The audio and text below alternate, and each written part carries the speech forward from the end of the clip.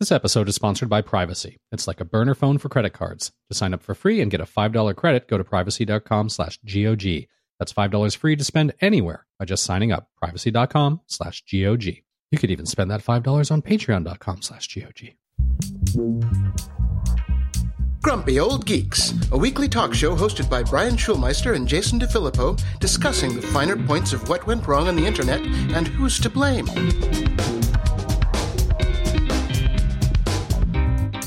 Welcome to Grumpy Old Geeks. I'm Jason DeFilippo. And I'm Brian Schulmeister. I have some Lyft stock watch news. Beep, beep, beep, beep, beep. How's that going? As of this morning, it is down to $58.36. Okay. Oh. Guess that shortened it thing really kind of worked. Maybe they have a point with their potential lawsuit against Merrill Lynch. Yeah, maybe. We'll see. Or they could have just had a better business model, and they thought they were a lot more than they actually are. Losing money, not a business plan.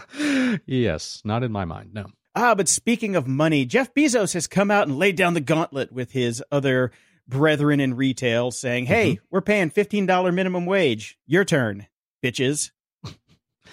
I suppose that's good. I don't know too many people that can get by, at least certainly not in LA, on $15 an hour. But yeah, okay.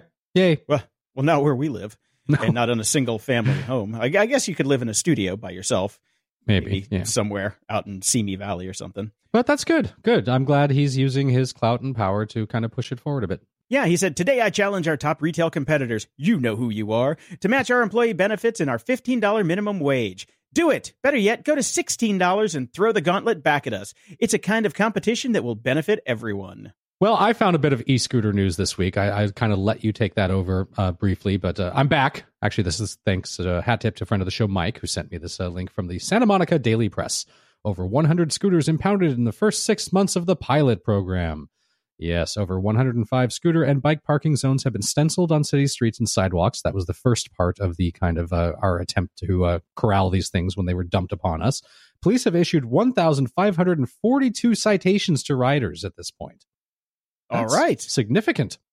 It's funny. I was getting ready to ask who's paying for all of this work that the city's doing, but apparently they can make money off the citations. Yes. So. Well, Santa Monica is well known for making money off of its citizens, so let's get them. I'm okay with that. So they've released an update on what they're calling the Shared Mobility Pilot Program this past Monday, 6 months after it launched last fall. It's going to last another 10 months, and it authorizes Bird, Lime, Lyft, and Jump, which is owned by Uber, to operate within city limits with a combined 2,000 scooters and 1,000 bikes. The city has impounded more than 100 unauthorized devices from other companies since last fall, so nobody's paying attention. Yeah, people are trying to sneak in. Yeah. So the initial phase of this program revolved around public education and signage about scooter safety, which we've seen, bus advertisements everywhere, painted stencil marking out no ride zones, which I take my bike over on the bike path every day as I dodge people on scooters, because nobody's paying attention. They're doubling down and ahead of summer because it gets very busy here. So there's more signs coming up, and there's the partners with the 4 companies to educate riders on the rules of the road. They've already installed 100 permanent signs indicating dismount zones downtown and in other areas, and 35 signs along the beach path here. But they're going to take it one step further now. The city is going to require that these 4 companies slow down devices in prohibitive areas instead of halting them completely, so they don't just get dumped there. They're going to have to go under 1 mile per hour so you can move your scooter out of the areas you're not supposed to be riding them. So we're getting some geofencing, which I'm happy about. I don't know if 1 mile an hour is really going to be the change you need to see in the world for people to stop piling up scooters. No, if my scooter all of a sudden started going 1 mile per hour, it's time for me to get off, and that's where it stays. Exactly. Dump it and go. Yeah. Right now, they're working on developing incentives for riders to use parking zones and use the scooters legally. If the incentives don't work, and I'm betting you they will not, the city will then ask them to develop disincentives, citing Breeze's bike share $1 charge for leaving a bike outside its station as an example, as it should be doing, and that money should be going to the city. Yeah, seriously. Yeah. Well, remember the guys down in San Diego, scooter removal? Yes. Yeah, well, they're getting sued by Bird and Lime. This is the company that they basically a mom and pop towing company that was like, hey, we can make some money on these scooters and have businesses call us and we can remove them from their doorstep because they don't want them there. Interesting. Yeah. Well, okay, so Santa Monica has impounded 100 scooters. Yes. Well, these guys have gone a little bit farther. Oh, my goodness. Scooter Removal has 2,500 Bird scooters locked away, and they've also got 1,300 Lime scooters and 285 bikes. Look, I have no doubt in my mind that the numbers in Santa Monica would be above that if Santa Monica City had the infrastructure to store them. That's the whole thing, is they don't. Like, the only reason they've only impounded like 100 is we don't have a warehouse to stick them in. That costs money. Again, my argument with all this stuff is these companies just showed up, dumped their crap, and expected the city to build up the infrastructure to be able to handle them. That's a load of crap.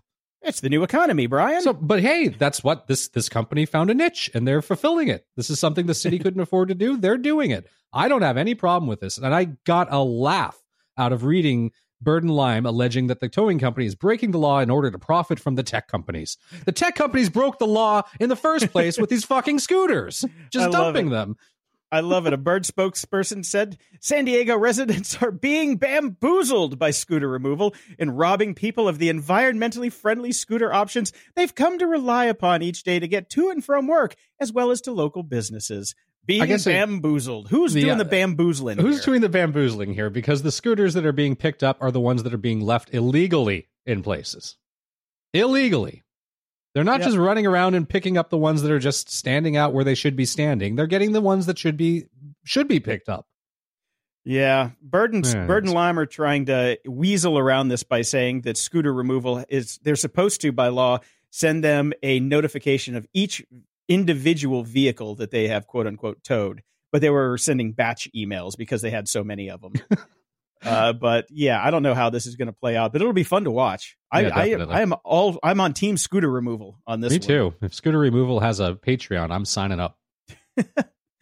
Well, I got a little bit more follow up here. We covered the Ned Flanders metal band a while back. Oakley Dokley. That's right. Well, they hit the jackpot. They got their music video for White Wine Spritzer played during the closing credits of The Simpsons episode 659.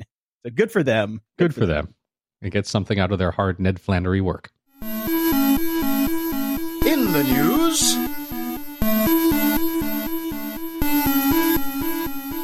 we have had a rash of tech employees banding together and saying, "No more, Mr. Company that writes my paycheck. We don't want you to do this or that." And there's been some notable companies that have not had this happen to them, Amazon being one of them. That has changed as of this week. An unprecedented move at Amazon. More than 3,500 of the company's corporate employees, not the warehouse people, corporate employees, signed their names to a letter published on Wednesday that urged Jeff Bezos to create a comprehensive climate change plan for the company, which would be nice considering sometimes I get 17 boxes the size of my house for a razor. Or an SD card. So, yeah, I mean, it's definitely going to mess with their main strength, which is logistics. But I think it's smart. It's something that they should be doing, especially because there's just no bigger company in the world right now. Full stop. Also, no bigger company in the world right now probably, putting up more plastic boxes and cardboard boxes and all the little plastic packaging that's there to nestle that SD card in a box the size of a Prius. And all that sort of stuff. So good on them, and good on the employees for bringing this to light and saying, "Hey, how about we do something about this?" Yeah, the thing though that they say that they want a complete transition away from fossil fuels. Now, well, that's a little ridiculous. That's a little ridiculous. I don't know about you, but I don't know any solar powered 737s that are flying anymore, and that would be a hell of a lot of electricity for their fleet to go to. So we'll see what they can get out of it. But I guess, you ask for the stars and you take the moon. That's right. You swing for the fences, right? And you hope you get a double. Yep. Seriously. Well, somebody who's going to hit a home run, unfortunately, which makes my stomach turn. Uber has filed for their IPO. Mm-hmm. And Travis Kalanick he stands to make about $9 billion off of that IPO. Yep. Yeah. That's kind of sickening. Kind of sickening for that guy. But I guess that's what happens when you disrupt. That's when you disrupt and you fail upwards. And one of the interesting things out of their IPO filing, their S1 regulatory filing, is that they talk about how much of a reliance that they have on Apple. Mm-hmm. And they warn the investors about their reliance on the App Store, because if Apple one day just decided to pull Uber from the App Store, they're screwed. Basically, they are really screwed. Well, one of the things that always stuck in my mind, Jason, when all these years that we've been talking about Uber is I remember you said quite plainly, all Uber as a company really is an app. That's it. Mm-hmm. This company. billion-dollar company is one app. Well, two apps, I guess, Android. So that's all they are. That's it. And again, I mean, we look at Lyft and how quickly, their stock has fallen. There's no way in hell I would invest in Uber either. It's ridiculous. They fought tooth and nail to basically not have any employees. Their main business, as far as they are concerned, is moving people. It's transportation. All of those people are contractors. None of them are employees. All they are is an app. That's it. Yeah. And they've gone out of their way to make sure that these people are contractors and not employees because they don't want to pay the money for them. Now, they also are, since they're going into autonomous vehicles, they do state that, Apple is going to be a competitor. Yeah. And that also brings up some issues. It's like, oh, well, Apple has a history of taking competitors out of the App Store when they feel like it. Mm-hmm. So I'm pretty sure Apple wouldn't do that because the backlash would be pretty crazy. Like when they removed Facebook from the store for violating their terms. No, they wouldn't. But it's one of those things when, if you're going to be an investor, you look at company fundamentals and you look for points of failure. This is a huge point of failure. I found another article about, obviously everybody is writing about this week. This is the biggest story in the world. And Uber is finally kind of, basically we got to look behind the veil for once at Uber because they had to make a lot of these things public. If they're going to go public, we need to know what's going on. And Slate has a really good breakdown of some of the other big points of failure that Uber has right now, which I thought was very interesting. So about 24% of all of Uber's bookings, meaning all the money that the company makes through their app and cash and driver's earnings, occur in only 5 cities: New York, LA, San Francisco, London, and Sao Paulo. This is a company that's in more than 700 cities, including basically all the big ones in the world. And they're making almost all of their money in just 5. Well, that's not good. 24% isn't almost 24% is quite a lot. It is quite a lot for 5. 700 cities, 5 cities making 24%. Yeah, that is definitely significant. A definite interesting distribution curve for their funds. So it's another potential point of failure because what if New York and LA decide to basically go to war against Uber again? Cut them out and things of that nature. Another example of a company's vulnerability, according to this article, is the concentration of its ride types. 15% of all their bookings are just airport trips. That's it. Yeah. And airports can actually do something about this because airports used to make a lot of money from parking. They do not make money from parking anymore. In fact, they say the airport in Charlotte, North Carolina, made more money in 2017 from parking fees than it did from American Airlines. Wow. So the parking accounted for more than a quarter of the airport's revenue, and as passengers are shifting to ride-hailing, airport revenues are declining, and airports have an easy way to make that money back up by putting fees on Uber rides coming in and out of airports, just like they did taxi cabs. Yeah, definitely. So there's a lot of problems with Uber's business model, so if you're thinking about hopping on this IPO, I highly recommend you do some reading first. Yeah, definitely, because I wouldn't put my money there. Yeah. Now, you use Google Calendar, right? Yes, I do. Yes, I do as well. And I have it tied into my Apple stuff, so I can see everything and use all the calendars quite well. I do not use Google Hangout. Do you? Oh, God, no. I don't want to see anybody. Well, apparently, spammers have now figured out how to infiltrate both of these things, which is pretty impressive. I personally have not gotten any spam in my Google Calendar, but people are starting to see it. It's showing up. You start to get events that you don't even remember scheduling, and you open it up, and it's, of course, a spam note saying, whatever, send me money, here's my information. I thought that was pretty interesting, and it's definitely happening with Hangouts as well. And, of course, Google does not have the infrastructure put in there to block people that you don't know, which seems pretty simple to me. Yeah, that seems very simple. But it's not there. Okay, I'm guessing with all the news coming out about this, it will be there. It'll be there soon. Yeah, somebody's working on that right now. Oh, that's interesting. And finally, not finally, but over at we got a little bit more Bitcoin news because we love our Bitcoin. China wants to ban Bitcoin mining because it is seriously wasting resources. Yeah, and. Yes. So they're trying to cut back on air pollution right now because they obviously have severe problems with that there. And now they're also taking an aim at cryptocurrency mining. The National Development and Reform Commission, the NDRC, not at all close to our NRDC, but, similar in letters. Yes. They've unveiled a paper with a proposal to ban Bitcoin mining, saying it has seriously wasted resources. And I just love how all tech journalists are getting on the bandwagon of bashing on it here. In a typical Bitcoin mining operation, powerful banks of computers are dedicated to crunching out blockchain numbers that serve absolutely no purpose but have value because people think they do. Yep, that's pretty much it. Well, that's cryptocurrency in a nutshell. Yeah. Nearly 3/4 of cryptocurrencies are mined in China, generating anywhere up to 10 million tons of carbon dioxide, according to a research study in Nature Sustainability. So, yeah, they're going to try to basically crack down on this, which will not help with the Bitcoin bit bros. No, it won't. We'll see how that kind of plays out. But, it's China, so I can see them actually having, the wherewithal to make a dent in this for sure. Yeah, if there's any country in the world that can actually shut it down completely, they're the one. So. Yeah. Here we'd have to have debates and people would be trucking out the old spotted owl and shit like that. But so sometimes there's points for autocracy. Yeah, seriously. Sometimes it's just like, we say it so it is so. It is now so. LinkedIn is trying to up their social media game. They're adding reactions. God.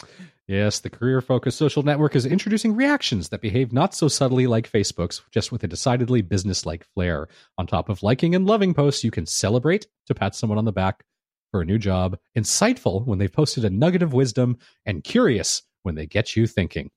Oh, why do people still use LinkedIn?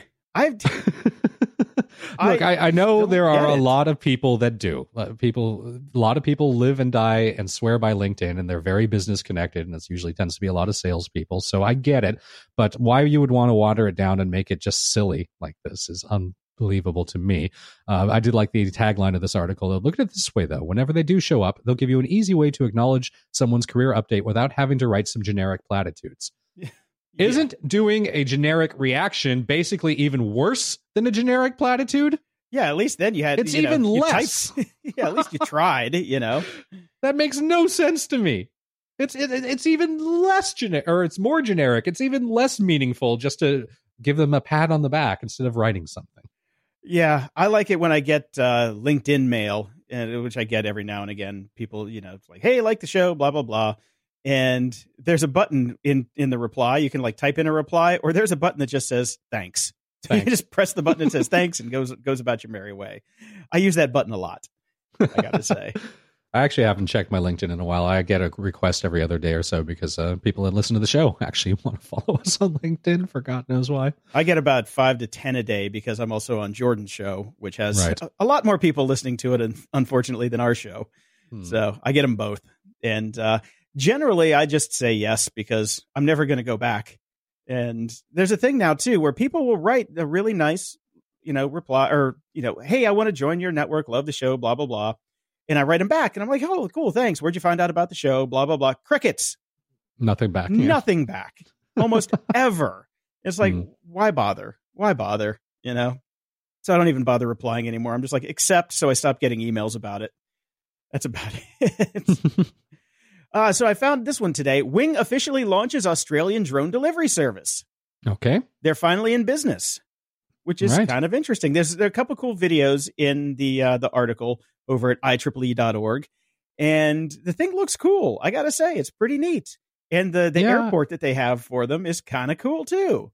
This is a pretty sparsely populated area, right? No, that's the problem. It's not. Okay. Yeah, these are a couple suburbs right north of Canberra. And it's like the burbs. All right. I'm going to set myself a Google alert right now for the first death that occurs from one falling out of the sky. Yeah. The thing about this is there are a lot of people who can't stand the noise. Oh, yeah, they're loud. Mm-hmm. Yeah. And it's a new type of noise, not one that we hear in nature that we're used to. And it's really pissing people off and triggering them. And yeah, Wing's response to the noise problem is it's a new noise that human ears aren't used to hearing at this point. That's basically what the company said, addressing the problem. They said, you'll get used to it eventually. Oh, oh man. Yeah. This is Australia, right? So, I wouldn't be surprised if these get taken out of the sky pretty soon by some pissed off locals. Yeah, they're sharpening up their boomerangs right now. But yeah, they're cool things. They just really need to work on those engines to quiet them down. There was that story I did a couple shows back about that new sound dampening technology that they found. They got to put that on the drones. We'll see. But you can have silent death from above. That would be. I would like silent, hamburgers from above. That would be fine by me. If I could just dial up some in and out and it would be here in 6 minutes from a drone, count me in. I'm in on that too. Yeah, so I don't have to sit at the drive-through. Yeah, and these drones, if you look at them, 14 engines on them. They're motors, not really engines, but 14 motors. Wow, that's a lot. That's good. That's going to be loud. Yep. This episode is sponsored by Privacy.com. Privacy is the first payments product that keeps your personal information private while being even more convenient than using a regular credit card online. Privacy lets you generate a brand new Visa card number for every purchase you make online with one click with their browser extension or mobile app. It is so easy, your head's gonna spin how easy this is. Look, we all buy stuff online more and more, and Privacy gives you a temp credit card for every site you buy from. Never forget to cancel subscriptions or trials ever again. That alone is worth the price of admission. And oh yeah, the price of admission is free. They make their money the same way debit cards do, with interchange fees paid by the merchants. You know how skeptical we are of free services here on Grumpy Old Geeks, and these guys actually have a business model to back it up, which gives them the GOG seal of approval. I actually reviewed this product when they first launched, and, it's amazing, and we're not pimping them just because they pay us. I'm an actual customer and love what they're doing. So if you use a password manager, and we know you do because you listen to this show, you should definitely jump on the Privacy.com bandwagon. You don't use the same password everywhere, so why use the same credit card number? Sign up takes less than 2 minutes, and like I said, it's completely free. So far, they've saved their customers over $115 million in unwanted and unauthorized charges, and a couple $100 of that was from me. You can freeze cards and set spending limits. Cards locked to merchants, making them useless to thieves and hackers. Protect yourself from online fraud with virtual card numbers, and delete cards anytime and kiss forgotten subscriptions goodbye. To sign up for free and get a $5 credit, just go to privacy.com/GOG. That's $5 free to spend anywhere by just signing up. Privacy.com/GOG. No brainer. Get on it now. Privacy.com/GOG. Security? Ha! We're back this week with Dave Bittner from the Cyberwire podcast. The Cyberwire is a free, community-driven cybersecurity news service based in Maryland. Dave is a co-host of the Hacking Humans podcast, along with Joe Kerrigan, where they take on social engineering. And I don't have a pithy Maryland quote because the Star Wars trailer just dropped and I didn't have time to I'm actually surprised we're getting to this segment at all because we just we could have easily done about another 30 minutes off air talking about that trailer. Right. We could just drop security and talk Star Wars for the next half hour. I mean, we'll get to that. We'll do another spoiler cast once the movie's out. Yeah. We can discuss our amazement and or disappointment. We'll do our review. Yes. But yes, we're all, if we sound excited, it's because we're all still tingly from watching the trailer. First hot take impressions from the trailer. So. Yes. You know who's not going to get to see that trailer is Mr. Julian Assange. Oh, yes. King of the transitions. Very good. Yeah. He's in the Who's Cow now. So he's no YouTube for Julian. Oh, no. Poor baby. No. It's interesting. I mean, one of the things that I take away from this is don't be a jerk. Right? I mean, a big part of this, the reason he got kicked out of the embassy, he probably could have stayed in that embassy a long time of his life. Had he simply been a gentleman. Yeah. But he was a terrible house guest. He didn't clean up after himself. He didn't clean up after his cat. He wiped poo on the walls. My favorite part of all of this was the article that The Onion came out with, which you only need the headline. Ecuadorian embassy runs ad seeking no drama tenant for newly vacated room. Right. Yeah. Now, what do you guys think about? There's this notion that this could have a chilling effect on journalism. There are folks who are saying that him being extradited to the U.S. is troubling because he's a journalist. Do you guys follow that line of thinking, or do you think by the things he did with Chelsea Manning trying to crack codes and so forth, take him out of the journalism category? I think he's definitely straddling a line between vigilante / guy with a little bit too much power and trying to cover it up as journalism. I think he crossed a line a while back. I think he's shown no remorse for crossing the line. I think he's made it clear that he has no problems crossing the line, will continue to cross the line, and that puts him in a troublesome category. It's an interesting charge that they came up with out of everything they could have done with him to come up with this one charge using, was it the Computer Fraud and Abuse Act? Yeah. To say that he tried to crack a government computer's password. I think that is the best of both worlds, where we can say, we got him for something. But I think that using that charge is what will distance this from the journalism question. Yeah, because even as a journalist, you can't do that. Yeah, exactly. So that's really where it comes down to. And we're not going to get him for a while because he's got to deal with the, bail jumping issue with the Brits right now. But there is a very good chance that they're just going to say, well, we're just going to give him back to you.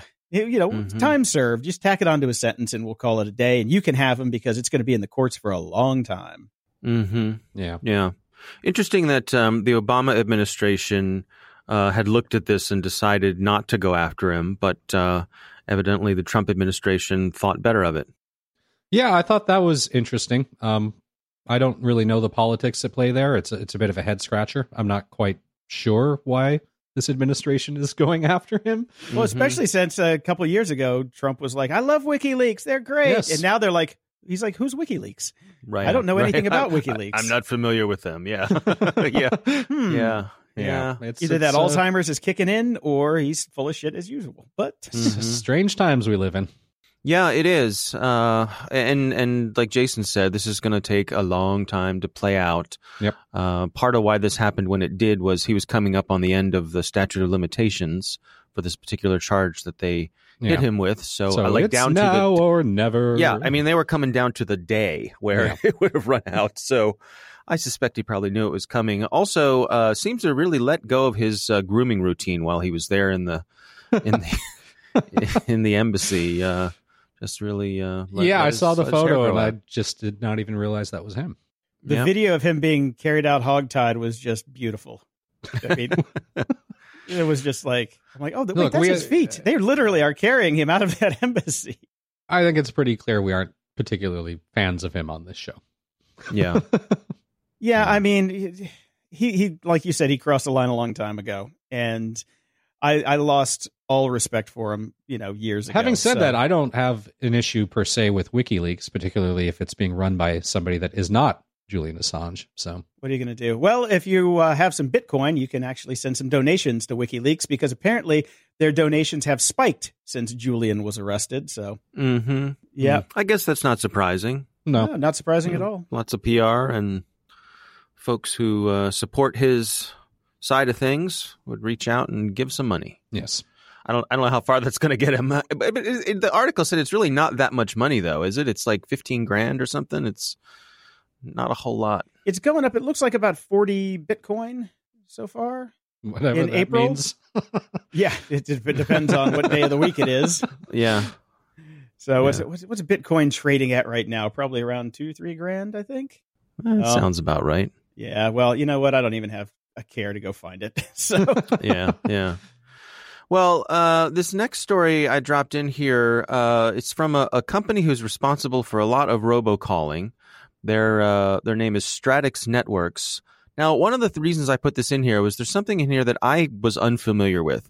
Are you guys familiar with ringless voicemails? I get these all the time. Really? Yes. I don't think I've ever gotten one or noticed maybe I thought, I must have missed that call, but I really don't remember ever getting one. What about you, Jason? I've never gotten one either. I thought that was really interesting. I'd never heard of them until I read this article. I get them quite often. I would say one a week minimum. Really? What network are you on? I'm on Verizon. Okay, Jason? AT&T. Yeah, I'm on AT&T also. Interesting. Maybe there's no back door in AT&T. I wish Verizon would fix it because it's quite annoying. Yeah, I mean, I will have my phone on me. It will not ring. I have my Apple Watch on me. I can tell my phone is not rung, and I will get a notification that I have a voicemail, and it's always, some finance-related bullcrap. Well, according to this article, these folks are using some sort of a backdoor system that's built into some carriers where they can leave a voicemail directly to a person's mailbox without having the phone ring. This seems to me like magic, as we have just said here. Well, and also, who would want that? I do. I question the utility of it, and again, once it started happening to me, as we all know, I think we've all now been trained to be entirely suspicious of any phone call that we get from any number we don't recognize. And now I've been trained for these as well. When I have a voicemail from a number I don't recognize and my phone didn't ring, I just delete it right away now. Yeah, I'm still getting 15 calls a day from every other number in the world. And, and Eastern Europe has become like the number one caller. I get calls from Uzbekistan every day now. I'm like, what the hell? I've noticed that even just in the last week, it's really picked up a lot for those international calls coming in. Yeah. Well, anyway, this company, Stratix, they turns out they had a database of calls that were left exposed, hundreds of thousands of recordings from thousands of folders of people who had information left with them. And I guess there's some way that people use this system to record both sides of a conversation. There's some people who hire this company to be able to do that as well. And that's problematic because in many states, including your state and mine, California and Maryland, we all have two-party rules. So you have to get permission. Mm-hmm. Yeah, you have to get permission to record someone's calls, and they were not doing that. But they're Toronto-based, so can they just get around that and say, "Screw you guys, we're in Canada"? I don't know. Do we have an extradition agreement with Canada? We're just going to send Brian up there with a can of gasoline, I think. Right. Bring back some is this maple Stratix? Cookies. Yeah. And of course, the folks from Stratix say we take compliance and data security very seriously. We're investigating to determine. Right. We're ethical douchebags. Yeah. So another big bucket of information left out there waving in the wind. We're getting used to seeing probably one of those a week these days. But again, what was interesting to me about this one was this whole notion of ringless voicemails. That was new to me. Yep. Well, not new to me, so I'm glad I could bring you guys up to speed on it. Yeah. But, maybe I need to switch to AT&T, except I actually like getting my phone calls. Oh, snap. Yeah. Yeah. I actually, last week, I noticed that my home is now being served by AT&T's bogus 5G evolution. Oh, yes. Oh, nice. So there's a 5GE on my phone now. That is not 5G at all. It is not 5G at all. However, just for grins and giggles, I did a speed test on this 5G evolution. Any guesses for how fast it may have been? Half the speed of 4G? No. Any guesses, Brian? No. Wild ass guess. 4G plus 1. I got. You guys are really going out on a limb here, aren't you? We're being realistic. Wow. Yeah. I got 158 megabits per second download. Okay. Which is pretty damn fast. What were you getting wireless before? Well, I don't know. And that's the kind of studies we do here on Grumpy Old Geeks. Yes, I have no idea, but all right. Yes, you're fine to laugh at me. I deserve that. But let's compare and contrast. This is fast. Yeah. What's the other? We have an orange. No Where's idea. the apple? No, ate it. I can count a potato. Yeah. So uploads were about 40 megabits per second. But it's good. That's good. Yeah. It ain't bad. So I don't know what is something to expect on a regular 4G network. It could be, I do have an up-to-date phone that's able to take advantage of whatever this 5G evolution is supposedly doing, which is just a version of 4G that's a little bit better. So here, for the sake of science, I actually ran a speed test. Science. I'm on AT&T with LTE, and I have 3 bars. So my download speed is 9.22, and my upload is 4.54. That's megabits per second, not megabytes. Mm-hmm. So mine would be faster then. Yes, it would be. By an order of magnitude. Yeah. Yes, that is impressive then. So I kind of felt there's an ad that came up on my speed test app that says 5G only on Android for the Qualcomm Snapdragon chip because they're the only ones that have a 5G chip. So there you go. I did see somebody did the first 5G test in the past week or so with a real phone and with a real 5G tower, and they got something insane, like 800 megabits per second. That would be nice. And of course, they're the only person in the world on the network right now. Yeah, that's why they can get it, because they're the only one using it. Yeah, but that Skype call was the clearest ever. Right, to myself. Right. But I guess it shows that what's theoretically possible. Anyway, I digress. What else do we have this week? Well, a Symantec study of more than 1,500 hotels found that 67% of them were unwittingly leaking guests' personal information. These hotels are all over the place, spread across 54 countries, including the US, Canada, and some in the EU, despite strict GDPR protections, and they ran in quality from 2-star motels to 5-star beach resorts. The main issue involved booking confirmation emails. Many of these messages include an active link that directs to a separate website where guests can access their reservations without having to log in again. The booking code and the guest email are often in the URL itself, which in and of itself isn't a big deal. But like many businesses, hotels share your personal data with third parties. Of course they do, meaning that your booking code and email are visible to them as well. And they would only need access to that in order to find your address, full name, cell phone number, passport number, and all other highly sensitive information. Awesome. Mm-hmm. Yeah, it's interesting. Hospitality seems to lag behind a lot of different industry verticals when it comes to this security stuff. Yeah, it's not really part of they don't think of it as part of their expenses, right? They've got enough that they're dealing with, and it's just a code to confirm you're staying here, right? What's the big deal? We don't need any security here. And I suppose I'm just trying to think what the consequences for them are. Obviously, you got reputational stuff. What was it? Was it Marriott got hit with the Star Wars? Got stuck on Star Wars. Starwood. Yes. Big difference. Starwood is the Star Wars porn. Yeah, Starwood. Very nice. Very nice. I'm half step behind today. When Starwood, so I think it was Marriott acquired Starwood, and after the acquisition discovered that there had been a data leak, so they took the hit for that. So there are those kinds of things, but it's not like in finance where if your securities lack, somebody takes your money. Yes. This is just more data leaking. Mm-hmm. Speaking of data leaking, let's talk about... Oh, wait, I have one here in the studio now. Let's talk about your Amazon Echo. I just plugged it back in today. I don't want to disturb the lady in the tube. Mm-hmm. Because now I know that Amazon workers are actually listening to the things that I say. And are we surprised by this? I'm not. Not really. I'm not. No, not at all. Okay. Not one bit. Interesting. There's some interesting bits in here where some of the people say that they are doing over 100 transcriptions a day where the trigger word was not said or just activated on its own.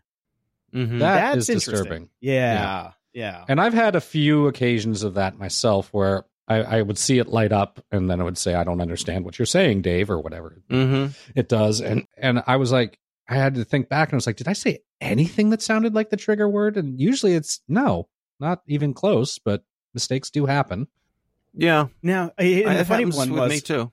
I used to have one of the dots next to my bed in my bedroom, which is where the bed is. So I guess that's where it is. Bedroom. Yep. Yeah. All right, we're following you. We're coming along. This 5G brains thing is going great today. Yeah. So mine would be triggered, and you're gonna laugh at this one, when Bam Bam would snore. Right. Her snoring would trigger the device. And the light would turn on and it would start talking. I'm like, what? Like the whole room is bathed in blue light. And I'm like, okay, well, that's a bug. And wake me up. And the only noise in that room was Bam Bam snoring logs, like really loud right next to it. So, and that was only with the dot, because I used to have the big one, the big Gen 1 tube in my bedroom, and it never happened then, but only with the dot. So I'm just wondering if the processing power is weaker on those dots, so it's not as good at the trigger word recognition. Oh, I'm sure, and I'm sure the acoustics aren't as good, and et cetera, because those dots are horrible. Yeah, I've got a couple of them, and they're sitting in a drawer now. I never use them. Mm-hmm. The thing that bugs me about this is that, like these things are these days, you have the option of opting out rather than being given the option to opt in. Opt in, of course. I have no trouble with this as a thing that they do, but it should be this, like you get a new computer, say from Apple, and it says, hey, we'd like to collect some information from you to make our products better. Are you okay with this? And say yes or no. And if you're okay with it, then you're okay with it.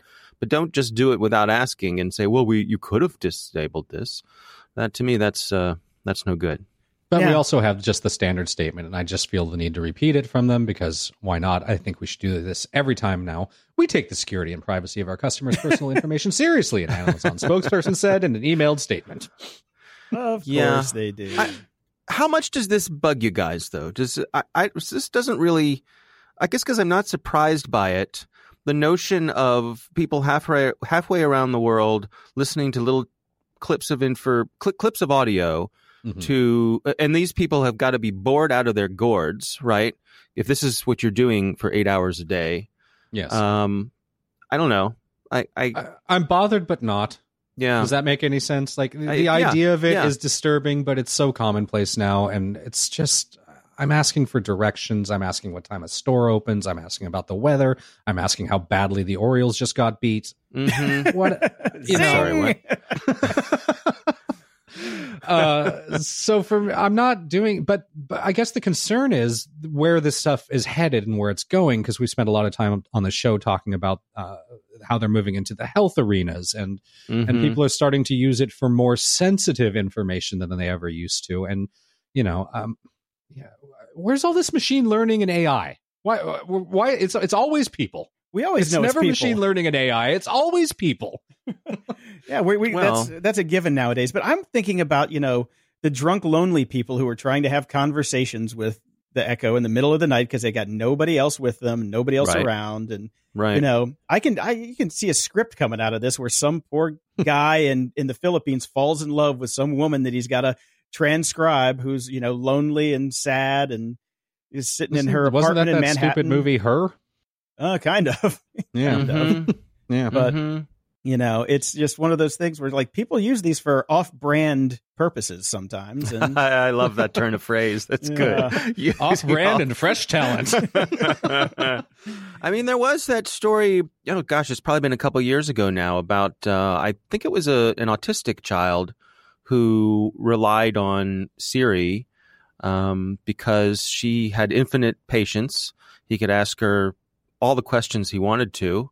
And so it was really soothing for him and kept him from... God, I need this for my toddler. Well, exactly. It kept him from driving the rest of his family nuts. So it worked out for everybody. It was really very helpful for him. Interesting. I don't remember that story, but that's really nice. Yeah. That is nice, except for the fact that, there are reams and reams of data of this child now being monitored by a human. Right. Yeah. I just don't really... ZFG is pretty much where I land on. Yeah, for me, it's okay.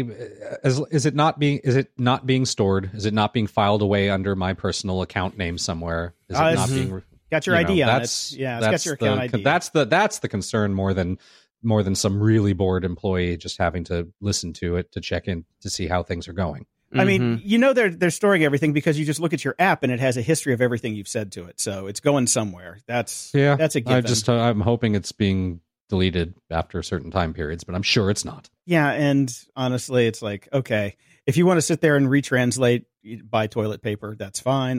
I'm okay, but just don't use it off brand. The concern is as these things become more and more a part of our everyday lives, it's going to be more than just us ordering toilet paper. Mm-hmm. Yeah. Echo, where's the nearest hooker? You know that there are some frat boys that say that. And in the future, could they get profiled for that in some kind of Me Too sting? And how's that going to come back to them? There's all sorts of ways that you can dystopianize this. But then you can also just look at the fact that they're just trying to make the service better and they really don't care about that. There was some bits in this article that were disturbing where some people thought they heard sexual assaults happening. And when that happens, can they call the supervisor to call the police and get them involved? Right. What really are the processes there when they do hear something illegal happening? Yeah. That's what are their one obligations? Of the things, yeah. What are their obligations? Especially since, like they say that, this data collection and what they're doing with it is not in the terms of service. So it's a little slippery slopey, but I see that there's a need for them to make this thing better. But yes, not being opted in by default, I think, would fix 99.999% of those problems. Mm-hmm. Yes. Yeah. They're wearing us down. It's how they wear us down. Mm-hmm. Well, Activision is wearing down their employees because they're tracking when they're getting busy. Oh, yeah. Are they? Are they, though? Are they really? I fucking called this. Oh, yeah. I said this was going to happen. I've been screaming about this for a year. I thought we were at least a year or two away from this happening. So thank you, tech companies, for not disappointing me. Okay. Okay. Yep. Well, I don't take know it away, that the- Brian. You can take this one, Brian. All right. Well, we as soon as I started hearing about healthcare companies offering incentives for people to use their apps and their Fitbit gadgets and all of that information being funneled straight to the healthcare providers. But don't worry, we're going to give you a $1 gift card in exchange for you doing this, or we'll take a little percentage off your premium in exchange for doing this. I was like, don't fucking do it. Don't fucking do it. And what are people doing? They're fucking doing it. And what's happening? They're getting fucking tracked by them. Well, they're fucking. Yes, fucking. It's more things than just that. Obviously, in this particular Yes. story, that's this is the glossed up, sexy version of the story. It's the But this is it's the clickbait This version. is very, very bad. I'm pissed. Clearly. Now, Clearly. Brian, I would like you to explain why it's bad to our faithful listeners All right, who might be here just we be go. tuning in for I the like first this. time. I like this particular sentence in the story. The Washington Post this week reported Activision Blizzard has been using various apps to track its employees' health data, including their pregnancies and sexual activity, by receiving, air quotes, anonymized data from health apps the employees are in no way absolutely not compelled to use. But don't worry, they're properly compensating these industrious workers by offering them a $1 per day in gift certificate cards. Mm-hmm. So the report detailed data collected by pregnancy tracking apps, specifically Ovia. Ovia's main claim to fame is its algorithm, which helps its users figure out the best times to conceive a child based on their menstrual cycles. Now, we do not have a long history in this country of companies penalizing women for getting pregnant, don't we? We do. Oh, okay, interesting. We do. So I wonder why a company would want an app that lets them know when their employees are trying to get pregnant. Mm-hmm. Well, a couple things here. They said that the company saves $1,200 a year per employee. Mhm. So they're making out on this. Yeah, because they're only $1 a paying day. out 300, or not even. They're not paying out $365. I'm sure they're probably paying 5-day work week. So you only get paid when they track you while you're at the job. Right. Yes, although But the that's tracking not true. continues. Yep. Well, and I saw another article. I'm not sure that it was exactly about this story, but it was making the point that with some of these tracking things, particularly if you're tracking pregnancies in a average size office, it's not going to be difficult to de-anonymize the data based on who's pregnant and who's not, because there aren't that many at any given time. Yes. Easy to do the math on that to backtrace who's who. Yeah. Yeah. Yeah. I'm not as wound up about this as you are, Brian, clearly. I think I'm wound up about this in the same way that I'm not wound up about the previous story about the Amazon Echo, but I can see the writing on the wall. I can see the slippery slope, and I can see this no longer being opt in. I can see this being, if you want to work for us or if you want health insurance through us, we're not just going to give you an incentive anymore. You have to do this. Right. That's Right. where I get pissed. Yeah. Yeah. Well, I suppose we could. I mean, there's the larger And then again, story this is of wearing us down, right? Yeah. This is how they get us. Yeah. This is how they make us feel comfortable with it. This is how it starts. And then next thing you know, it's not an option anymore. But this is the big picture here is decoupling health insurance from companies, because Yes. that needs to be done, I think. And I don't know. Do we need this is sort of a pre-existing conditions kind of thing in a way. That if you can't, do we need regulations that preclude healthcare providers or health insurance providers from this sort of tracking? Yeah. Or not? I think we would. So I think Yeah. we do. And related to that and everything that we just talked about, this is nothing we don't know, but I found this to be an interesting interactive story on the New York Times by Farhad Manjoo, who I've always liked his writing, tech writing anyways. And it's called "It's Time to Panic About Privacy." And if you click through the scrolls, much like a PowerPoint, everything that we always talk about is in here. All the scares that we've talked about is in here, and it's basically sounding the alarm call to people who don't follow it as much as we do, saying, we need to start figuring out what we're doing here. Mm-hmm. So yeah, once again, as we've talked about before, the New York Times is really killing it with the interactive stuff. I don't think there's anybody else it's very old school web. I'm like, they're going back to 1997 on this one. But I just mean consistently putting the effort in for these sorts of things. Yes, this could be a very bland, like three-page article, but instead they've done a very good job of designing it and making it interactive and interesting. Yeah. It's pretty. It's pretty. And it's pretty in a retro kind of way. Oh, yes. Way retro. The purple gradient is calling. Yes, this is not out of this could easily be on Wired circa 2000. I feel like I was playing the old CD-ROM game Spaceship Warlock. Yeah, there you go. There you go. But content-wise, it is everything that we scream about quite a lot here.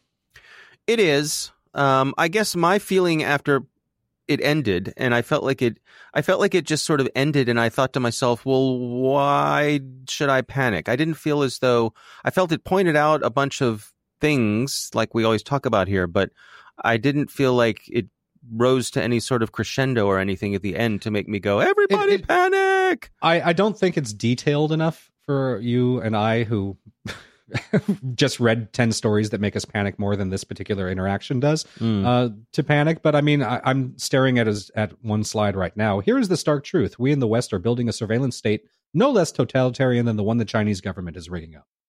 That one makes me panic a bit. Yeah, but I mean, it's all problem. That? It's all problem, no solution.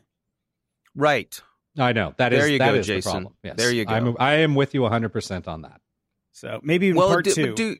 Do you agree that our surveillance state is just like China's? Much like the next slide says, we are doing it through corporations and consumer products rather than the government, and that I do believe. So that we've talked about that in this segment a number of times. That what we're watching China do as a government, we're doing to ourselves through our own businesses, Facebook, etc. So. But I would say that a main difference and an important difference is that the consumer companies don't have guns yet. I don't know what they're putting on their drones. Amazon's going to put a flamethrower on a drone and we're fucked. Well, here's the difference, I think, between the two. China is 1984. The United States is Brave New World. China is having it done to them. We're doing it to ourselves. We're doing it to ourselves. Yes, they're George Orwell. We're Aldous Huxley. That's kind of the two differentiators between the two. I think you're right.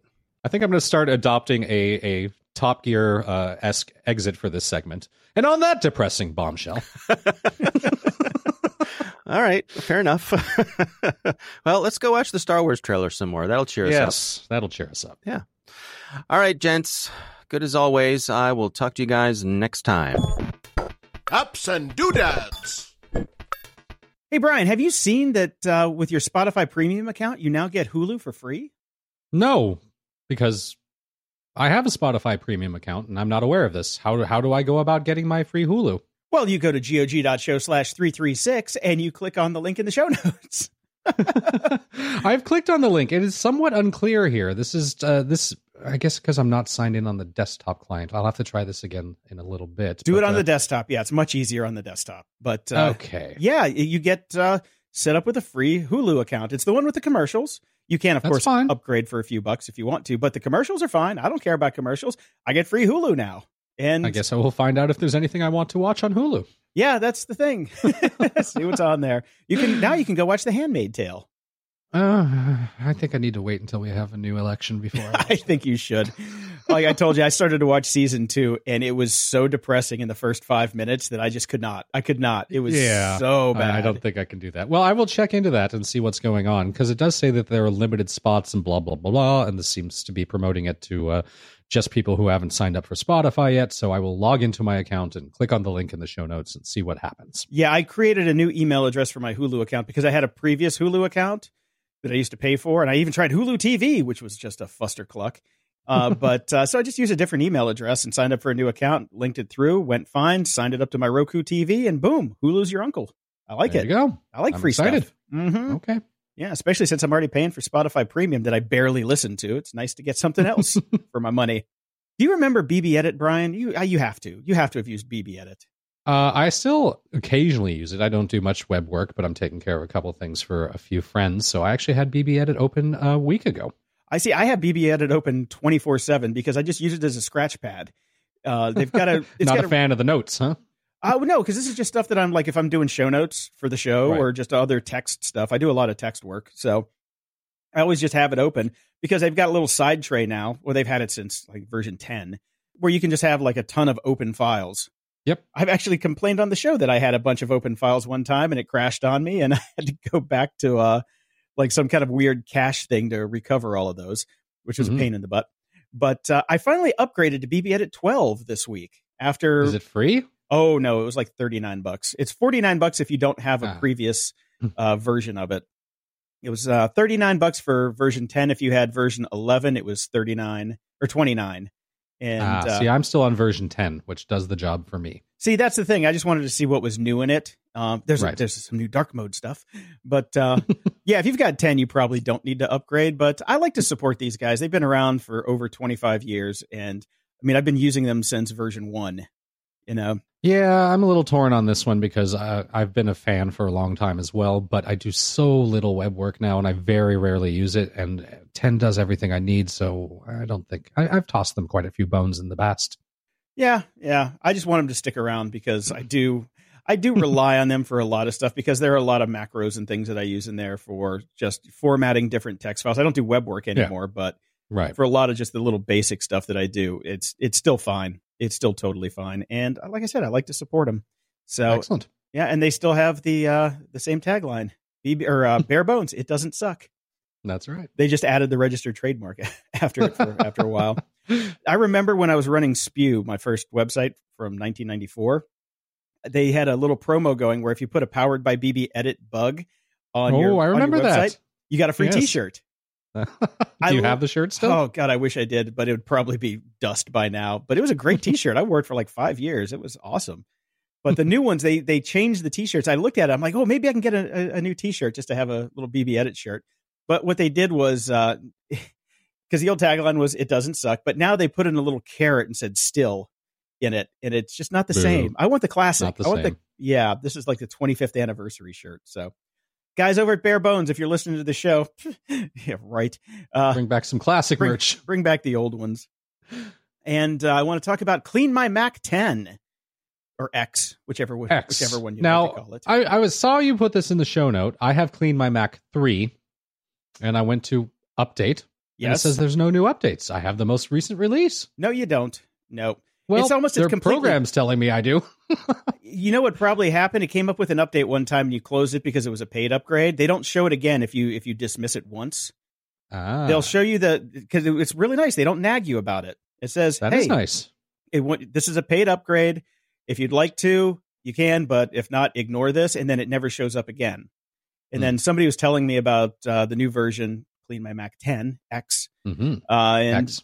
And they said it was really good. So I went and checked it out. And there is a bunch of stuff in there that's really nice now. And I need it because all of my Macs have just 500 gig hard drives. Right. I didn't want to spend the money for an extra, 500 gig drive for a terabyte, which I should have in hindsight. But it requires me to keep stuff off of it and keep it up to date and clean it off a lot.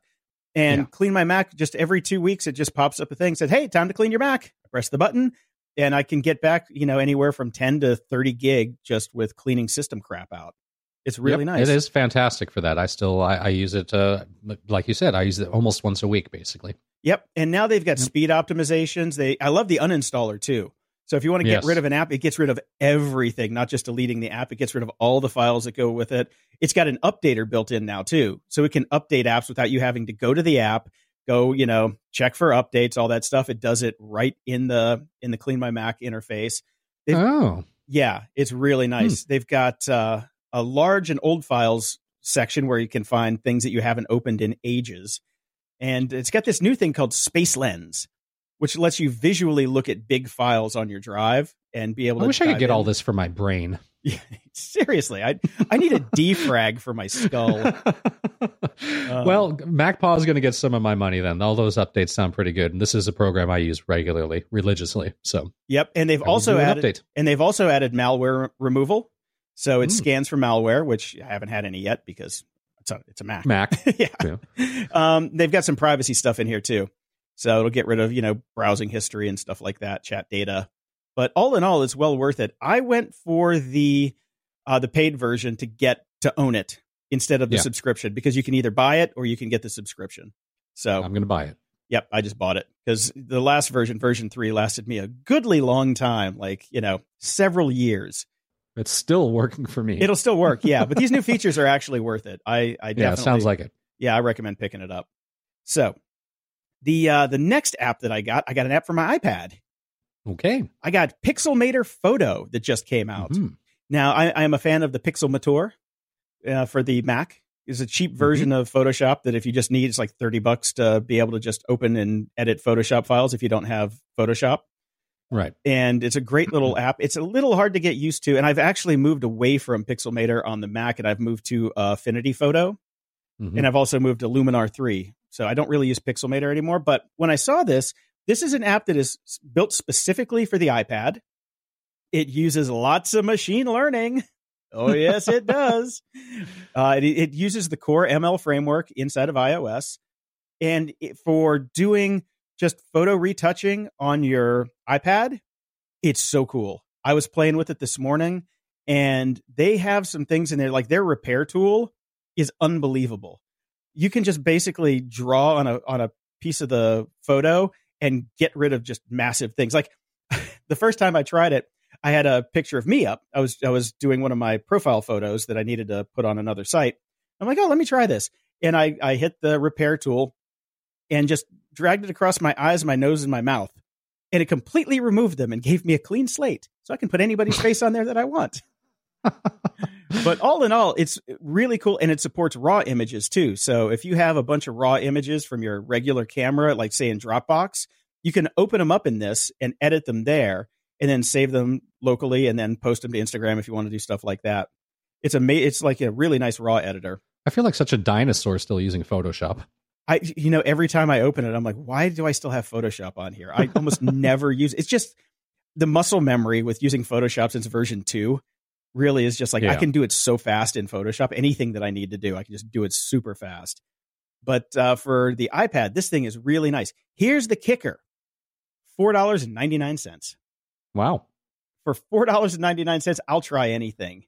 And this actually turned out to be a really nice surprise how good it is. It's super fast on my iPad 12-inch 3rd gen, and it's beautiful on that thing. That thing is just gorgeous to begin with. But I was playing around with a ton of photos this morning. The editing tools are really spectacular. I really enjoy this app. So if you've got an iPad and you do anything with photos, it's well worth the $5.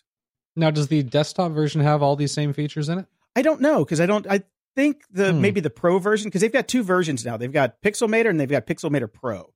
Right. Pixelmator Pro is like $40, and I don't need it, so I'm not going to buy it or try it. But I'm not sure. But I might try it because I'm thinking about ditching my Adobe subscription, given how little I use anything other than Photoshop. Oh yeah, get rid of it. Yeah, exactly. And a $40 one-time cost for a photo editor program for me just to do the stuff that I need to do to replace Photoshop and the $9.99 or whatever a month I'm paying right now. Yeah. Seems like a no-brainer. Yeah, definitely. And on Pixelmator Pro, I do believe, you can try it for free. So you can go grab a copy and try it. Yeah. Okay. It looks like it's also kind of a blend between Photoshop and Illustrator. So it looks like it's got Bezier curves and things like that too. Oh, nice. So, okay. Honestly, for photo stuff, you should also try Affinity Photo. There's 2 apps there. There's Affinity Photo and Affinity Designer, which is the Photoshop and Illustrator respectively. Right. I'm not sure how much those are running nowadays, but Affinity Photo is super nice. It's super nice. Okay. Both, if you can get free trials for both, try them both and see which one you like best, and then get rid of that Adobe subscription. Yeah, I think so. Yeah. Time to go. Seriously, it's not like you're going to be using Adobe Audition to be editing shows or anything like that. There's just nothing left in there. I own a copy of Lightroom 6, which is the last copy of Lightroom I'm ever going to own. because I moved everything over to Luminar 3, which does the same thing that Lightroom does, but better and cheaper, a lot cheaper. And especially since this is probably the last version of Lightroom you'll probably be able to buy. Right. So yeah, screw that. CCC, Creative Cloud crap. And I bought an actual piece of hardware this week. So I got apps and doodads all in one. Ooh. I got the APC UPS battery backup and surge protector with AVR 1500 VA APC Backups Pro BX1500M. Nice. Yeah, this is my second APC UPS. I've got kind of the older version of it as well. And I had a smaller one that died on me. So I had to replace it because I need two UPSs here. Yeah. Because I with all this gear, when the power goes down, I need to be able to keep everything powered for at least a while. Yes. And I've got another one of the same thing in the house that powers the router. So when the power goes out in the neighborhood, because we've got summer coming and California blackouts and brownouts are a thing, that I need to always have these. And they're affordable. I recommend everybody get one of these, at least one of these for your house. It's $158.99 right now with Prime shipping. And they're great. They're great. And especially if you live in earthquake country like here, as soon as you can, shut everything down, unplug it, and leave it juiced. Because if you're out of power for a couple days in an earthquake, that can charge everybody's cell phone like on the block for a long, long time. Good point. Yep. So I highly recommend everybody get one of these. Now, finally, I have a hat tip to Quantum Leap over on Twitter. He sent me a note saying that Reader 3 for iOS updated a few days after my last rant about them being broken on my iPad 12-inch. And I went back this morning and re-downloaded it because I'd moved everything over to Feedly, which I was enjoying. And sure enough, they have actually updated the iOS app so it works on the new iPad 12 inches. So there you go. I think I'm going to stick with Feedly, though. I've kind of got my moves down with it. You got your groove on. Yeah. And I can see more headlines in one easy chunk than on Reader. So I think I might be sticking with Feedly. So they may have screwed themselves on that one. But it does work again, though. So if you want to check it out, check it out. The link will be in the show notes, gog.show/336. Now, sometimes even doing 2 shows a week means that we are woefully out of date from something that's already hit the zeitgeist. We can talk about the first ever photo of a black hole, but everybody's talked about it. It's cool, although technically it's not a photo of a black hole because you can't take a photo of nothing. But it's a photo of orange stuff around the black hole. Kind of looks like an orange donut. Boing Boing had a very funny photo of Homer Simpson holding it. It was quite cute. But, proves they exist. Very cool. Science for the win. Science for the win. And I was seeing some versions of it today that were like the zoomed out version that look even cooler than the zoomed in version. Right. Mm-hmm. Definitely worth checking those out. And in more space news, because this is space bric-a-brac this week, turns out space is hard. And you think? Yes, space is hard. Israel's first privately funded moonlander didn't quite make it. Well, it made it to the moon, but it didn't quite make it down safely. So it was sad that it didn't quite make it, but it did do a quick selfie 13 miles up before it took a nosedive. But hopefully they'll try again. They got close. More space. I want Britain to try to go back to Mars, too. The Beagle, I believe it was, that didn't quite make it. I think the more the merrier. The more the merrier. That's right. Let's get out there. Let's spread our junk all over the cosmos. Exactly. We put our junk everywhere. That's right. And there was a lot of news about the twin study from NASA this week on Scott Kelly and his twin brother. And some bad news coming out of this one for people who are going to be in space for a long time. It ain't good for us. No, it's really not looking good. Radiation, not good. Yeah. 48 times more radiation than he would have been subjected to on Earth in his 340 days aboard the space station. So higher risk of cancer because there are genetic mutations that are present. And even after he got home, they stuck. Not good. The other really bad one, he did worse on cognitive tests 6 months after landing, and he's not getting any better. So that could be, there are a couple of factors that could be at play there. It could just be he's not that motivated anymore to give crap. He's like, I'm home, screw it. And one of the really weird ones, though, was his telomeres actually grew longer when he was in space. And as you age, your telomeres get shorter. And that's really what is, that's your age gauge. Yeah, that's the thing that basically starts to shut you down. Yeah. And that's really interesting that his telomeres grew. So I want to figure out what that is. You can live with cancer for a long time. Yeah, seriously. So we've got a couple links in the show notes about that whole thing. And one interesting one on The Verge is like, it talks about how big of a logistical nightmare it was to get the blood back to Earth in the time frame. It's pretty cool stuff, though. And I got some flying car news. University of Michigan and Ford have published a study indicating that electric flying cars wouldn't be as environmentally sustainable as cars for commutes less than 22 miles. Right. So you're not going to be hopping down to the mall in your flying car anytime soon. Now, didn't think so. Yeah, well, since flying cars still don't actually exist.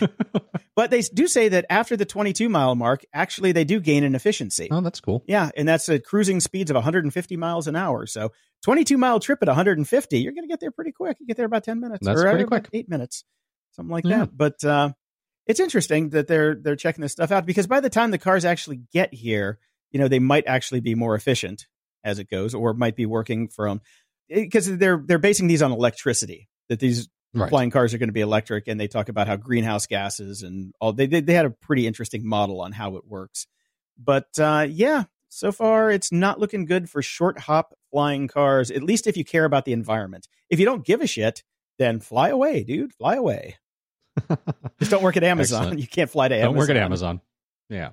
And this story just stuck in my mind because I thought of the good old GOG Clash Royale group that you've got going. Yes. This is based more on Battle Royale, but it did stick in my mind anyways. A millionaire is looking for someone to help them design a 100-person Battle Royale-inspired event to take place on a private island. So if any of you out there used to build your own little attack vectors in Doom or all those other games, or your own levels, maybe there's the job for you.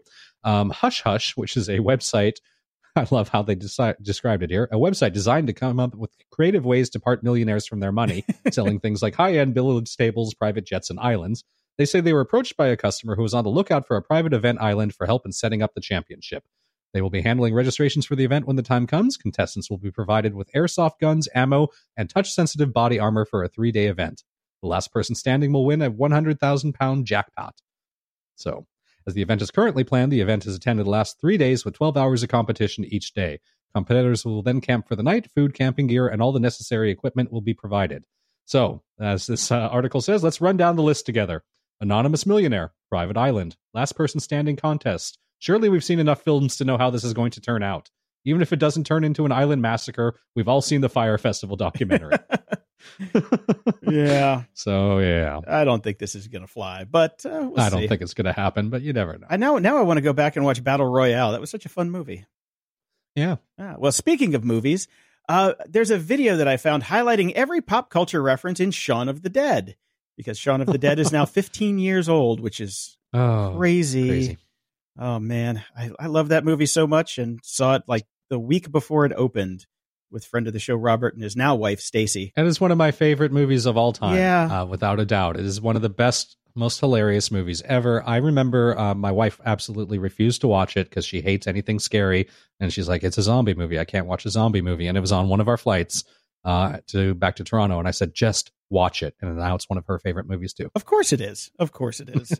Because it is one of the greatest movies ever made. Closing shout outs! By the time you've heard this, you've already seen the first episode of the last season of Game of Thrones. Or if you haven't seen the first episode of the last Game of Thrones, it's been all over your news feed. It's been everywhere, and every single article on every single website is talking about it. Yes. Everything has been ruined for you by this point. Everything has been ruined. I am very excited that the show is back. I think I'm more excited for the show to be over so that we can move on with our lives and talk about other things too. Now, the one thing that I want to be over is this damn Avengers movie.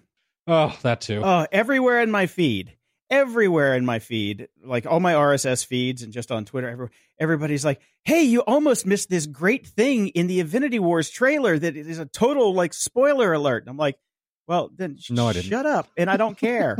I really don't care about that movie at all. I briefly fired up on the Netflix, the previous one, because I remember saying at the time that I wanted the 2.5 hours of my life back. Yep. I want the 15 minutes of my life of attempting to rewatch that again back too. I could care less. Yeah, I watched it I watched it halfway through, and then I went back and watched it all the way through.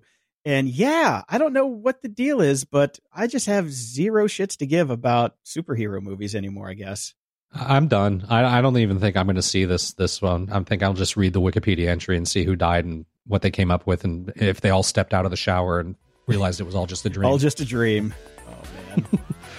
Until next time, I'm Brian Schulmeister. And I'm Jason DeFilippo. Thanks for listening to Grumpy Old Geeks. To support the show and keep us on the air, go to patreon.com/GOG.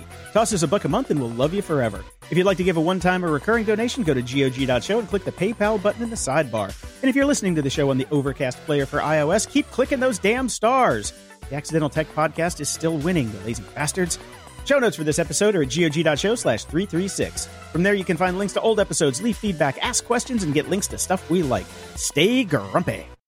How's that for a slice of fried gold? Yeah, boy!